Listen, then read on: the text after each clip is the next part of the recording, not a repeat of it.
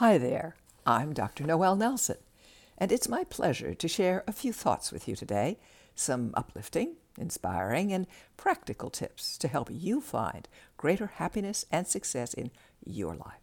Today's topic, more on the positive power of response. In other words, the positive power of response, part 2. You ever notice how much time and energy you spend trying to figure out what someone else is thinking? Ever notice how often the conclusion you draw is negative?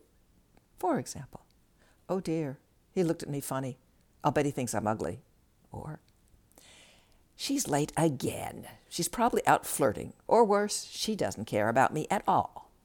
Or, he's never at his work when I call and text. Maybe he doesn't really have a job. Then perhaps your new love hasn't called or texted or reached out for 3 days. You're worried sick.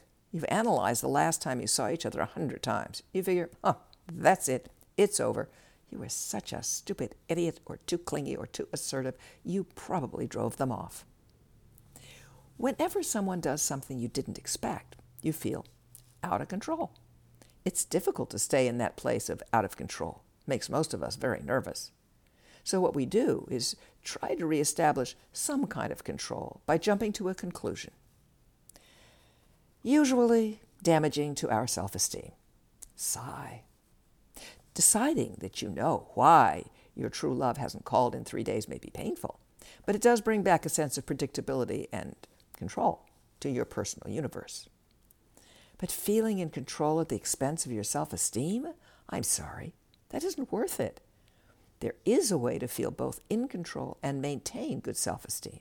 First of all, be willing to live with several possible conclusions as to what might be going on.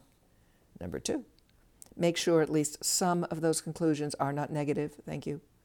And thirdly, regain control by determining your response to each of the possible conclusions, rather than trying to pinpoint the correct conclusion, which is impossible anyway. For example, your new love hasn't reached out to you in 3 days. You come up with the following possible conclusions. Number 1, they're preoccupied with work and trust that your relationship is strong enough to withstand a few days of no contact. Number 2, they're embarrassed about their own behavior during your last encounter and they need some time to get past that. Or number 3, they've met someone new and their history. Now notice, there's 2 positives and 1 negative in these possibilities, and you could dream up a lot more, I'm sure. So remain open to all of these. Don't try to figure out which one is right. Regain a feeling of control by figuring out how you would like to respond to each one of them.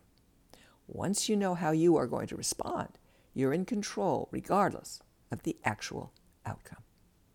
You can't control things or people by setting them in cement. Everything changes all of the time, even if only in apparently small ways.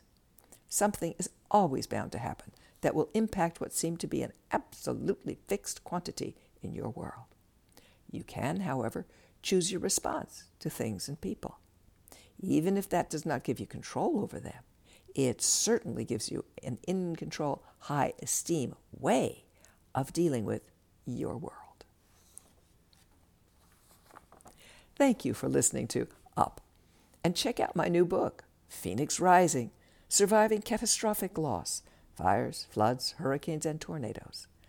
If you'd like more uplifting, inspiring, practical tips and techniques, please visit my website, noelnelson.com, or take a look at my Meet the Amazings Facebook page. Until next time, be well and take care.